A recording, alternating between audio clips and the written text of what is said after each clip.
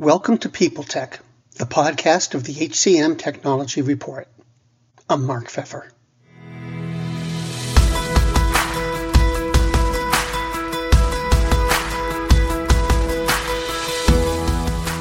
My guest today is Stacy Tirico, the CHRO of Accurate Background.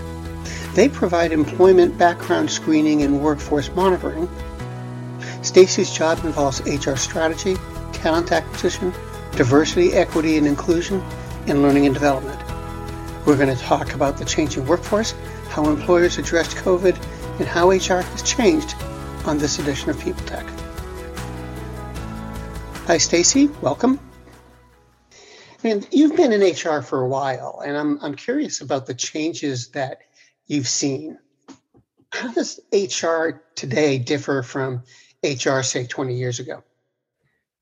You know, HR for me has really evolved, and that might be a little reflection of, my growth from being early career 20 years ago to where we are today. But I think HR has become really a much more strategic function, over time. When I think about, where I started and where I am today, really kind of interjecting themselves more as we think about workforce planning, capabilities of the future and where we need to take companies. I think, not to say HR was not strategic 20 years ago, but I think it was probably a little bit more of a tactical view in the way we support our employees, as opposed to really repositioning ourselves as a function that can work alongside the business to think through what are those capabilities you need in order to help bring the company, achieving their strategy or continuing to propel it forward in its growth journey. And then certainly, post-pandemic, HR really has, I think, kind of reinvented themselves again around thinking about, how do we pivot in the way we think about not only helping, the company grow and the way we bring the right resources to the table in achieving that strategic plan, but also providing the environment where employees want to, work for a company, have the right balance around work and life, because that has become such a central point of what is important to employees when you think about, 2019 versus today, and being able to kind of go remote and have the best of both worlds. And so HR has had to become much more creative in the way we provide solutions and an environment that employees want to, stay with the company, especially in a tight job market where, a lot of employees, especially our technology employees, can go out. And I think the statistic when I joined Accurate a year ago was, tech talent's on the market for 9 days and they've got a job. And so how do we continue to create an environment that resonates for our workforce, that's competitive with other companies, but also, focuses on delivering for the business? It's a balancing act right now, especially. There's a lot of things that have been driving changes in HR, especially in the last few years.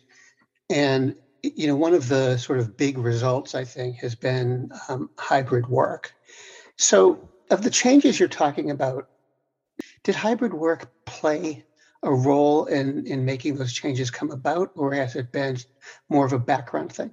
I think that is something I imagine every HR leader is trying to navigate. Certainly, as we thought about our return to the office, the CEO and I talked a lot about when is the right time to reengage and come back into the office, and what does our long-term plan look like, especially again in a tight labor market. And we made the conscious choice to kind of wait. Let's wait, because we didn't want to be like companies that were trying to get their teams back and then they kept delaying, and we're jerking our employees come back. No, just kidding. Stay remote. And so it's given us more time to kind of reflect about a hybrid work model so what we're trying to navigate, and I think what other, HR leaders or really leadership teams are trying to navigate, is how do you implement a hybrid work model? Because I think that's how you're going to retain good talent, and certainly, a female workforce that has largely dropped out during COVID to take care of their families and kind of manage that. So when we think about diversity, I think it opens up a wider slate to be able to retain good talent. But we need to think about our leadership. How do we train our leaders to really lead in a hybrid work environment where you may have some in office and some remote, or some part-time in office and some remote? And how do you make sure you're giving the right access to opportunities and not just the person you can walk down the hall to? How do we think about training and development? We've lost some early career employees who said, I feel isolated and I don't know that the training opportunities are necessarily there. So how do we rethink the way we lead in that hybrid model, make sure we're getting the development of our early career? A lot of employees feel connected to their teams, but not connected to the whole. So it really is change in the way we lead, the way we communicate, the way we collaborate, the way we define the purpose of why we're coming into the office, so that we're much more intentional about the way we engage and kind of shape and mold our culture for the future, because we will be largely in a hybrid work model, really looking to, retain our teams that, they say now, and I'm sure you've read a lot of the articles that, compensation isn't the only driver to why people want to stay. And that really has changed to, can I have that work-life flexibility to take care of, my personal and my professional kind of needs and priorities? I'm wondering though, is hybrid work as popular as everybody says it is? I'm wondering if it's got sort of a good tailwind of hype behind it, or do you think it's really true?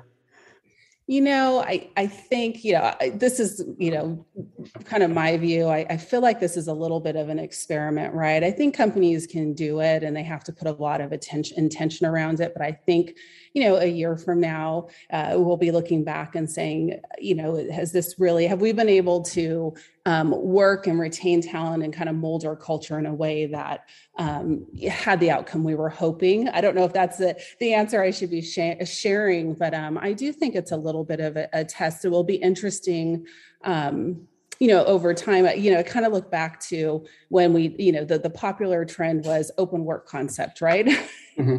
We're going to have open space and it's going to really promote collaboration. And, there has been debate on whether or not, that truly was the case. And, did it kind of limit some collaboration as people put headsets on? And so, I think companies can do it. And I think they're going to retain good talent by doing it right now, because we have kind of reset the table around, the pandemic occurred. People showed that they could go home and get their work done just as productively as being in the office. And so thinking differently about, how we engage our teams, I think is something we need to do. But I think over time, it will tell us whether or not this was as, successful as we hope it will be. Shifting gears a little bit to talk about, backgrounds. Does hybrid work pose any kind of challenge to companies like Accurate? I haven't thought about that too much. I don't think so. I mean, as long as we can go in and, complete our background checks for our clients, I don't think it changes, what we do or how we do it. So no, I don't think it's going to have a big impact on that. And then, for our workforce and how we deliver our work, I think we've shown we can do it successfully. And so I don't see it really being a big impact at this point. Greetings from Evergreen Podcasts. We're rolling out a listener survey and we want to hear from you. The information in the survey will help us gather statistics and in turn make our shows more appealing to advertisers. I know most people don't like ads, but this is one of the only ways our shows make money and help keep their lights on. We promise it will only take a few minutes, but the impact on our podcasts will be tremendous. As a token of our appreciation, we'll randomly select one lucky participant each month to win an exclusive merchandise package from Evergreen Podcasts. Head to evergreenpodcast.com/listenersurvey to help a show and possibly get some free stuff for doing so. We can't thank you enough for the support. Now back to the show. To take a little detour, I'm betting that most of the people who are listening to this podcast know a little bit about background, but not a lot. And I wondered if you could just step me through the process when you're checking out an employee or potential employee. What are the steps that you go through? Okay. So our employee, our customers, certainly put in the request to check a background. I should have brought one of our sales or account managers to really describe the process, but certainly, we have a team in our fulfillment or our operations team that would go through the steps based on, the type of background check we need to complete to ensure that we are going through the proper checks to clear someone's background in order to clear them to start with our clients or the HR teams that we serve. When it comes to background screening, I'm certainly a layman. I've never run a background check. I've been checked, but that's about all I know. And it seems to me that hybrid work, is people bringing work into their home. So you may have some tension between the personal and professional there. And I wonder if that's somehow creeping over into background screening, where you've got the need for information and the desire for privacy on the other side. Yeah, I mean, I think if you're talking about from an HR viewpoint, or certainly, as you think about companies kind of thinking about productivity, privacy, or, if it's PII or different things you're touching, certainly PII touches our business and the way we do background checks, and I think some companies are making the decision to, put controls in place where they can monitor and ensure, work is getting done. And I don't know if that's answering your question, but really kind of putting some controls in place to understand kind of an employee's working from home. We don't have line of sight, is the productivity happening that needs to occur? And so I do think that comes into play. You're working for a company, and while an employee may feel I'm at home and I can have full privacy around the way I'm getting my work done, I think it doesn't necessarily, mean that, depending on the controls that, a company's decided to put in place to ensure that an employee is working during the time that they're supposed to. But, I think there's also debate on, if an employee is getting their work done, whether it's traditional hours or it's by means of, hours that they can get the work done. I think it varies by company.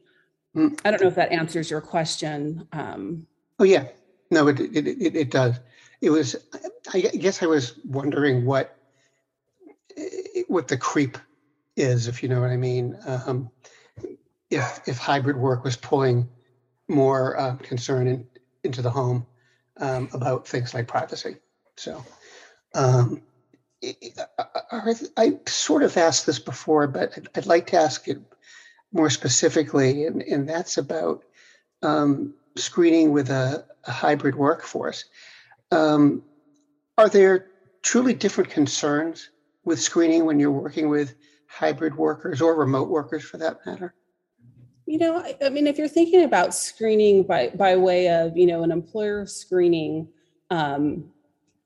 for, considering, an employee you're going to hire, if our client comes and says screen an employee, what we're typically validating is, their job history, their employment verification, where they've worked, certainly if there is a drug screening component. So I just, maybe if you give me time to think about that a little more, but just on its face, I don't think that there is, an impact in kind of the traditional way we've done screening to say, has this individual worked for these companies that they've stated for this period of time? And, did they get their degree? And, some of the regular checks you go through, I don't know how hybrid, really changes those kind of static things that you're checking, if that makes sense. Mm-hmm. Yep. Now I'm wondering about the Great Resignation, and, what kind of pressure has that put on you? That has been tough. I mean, and that's why we've been kind of measured in thinking through the way we're going to return to the office and what our long-term work model is. I mean, every company is experiencing, probably more turnover than they have traditionally experienced if they looked at, pre-pandemic. There is quite a bit of turnover and churn. So it's, we are really in a place now where we're doing a lot of kind of benchmarking and validation around what we offer employees. If we think about, compensation, benefits, some of the kind of more kind of intangible benefits that we need to think through to say, how do we create kind of an employer brand, an employee value proposition, the way we develop employees, how do we really articulate what you're going to get at Accurate and why you want to come and why you would want to stay. So not only to make sure we're competitive in the marketplace around compensation, benefits, some of the more traditional pieces, but also really taking the time to articulate, here's what you'll get at Accurate when you think about development, when you think about career growth, when you think about flexibility, being able to take time off, those types of things. So it really is making us really kind of hone in on, what is important to our employees, and then how do we develop programs around that to make sure we can,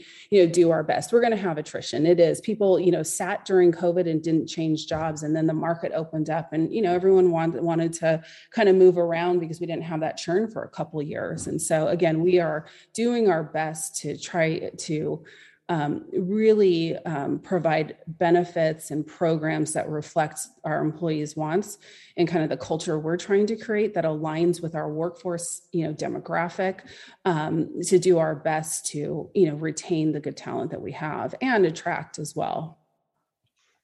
And how do you feel that's going? There's still attrition, but I think we are, doing a job where, we have increased our internal mobility percentage around individuals that are moving into new roles. Again, we've launched a development platform enterprise-wide for our employees. We're really, providing more thoughtful offerings. So, we just by nature of kind of what's going on right now, we're seeing that churn, and there's only so much that you can, try to continue to address that attrition. But certainly I think we're rolling out good programs that we're getting great feedback on, that I think, is making an impact. Well, Stacey, thanks very much. I appreciate your time today. Thank you. I appreciate the opportunity.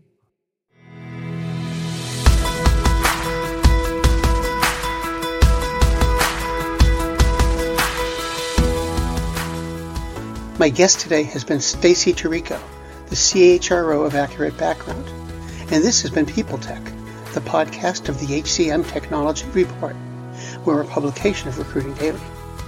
We're also a part of Evergreen Podcasts. To see all of their programs, visit www.evergreenpodcasts.com. And to keep up with HR technology, visit the HCM Technology Report every day. We're the most trusted source of news in the HR tech industry. Find us at www.hcmtechnologyreport.com. I'm Mark Pfeffer.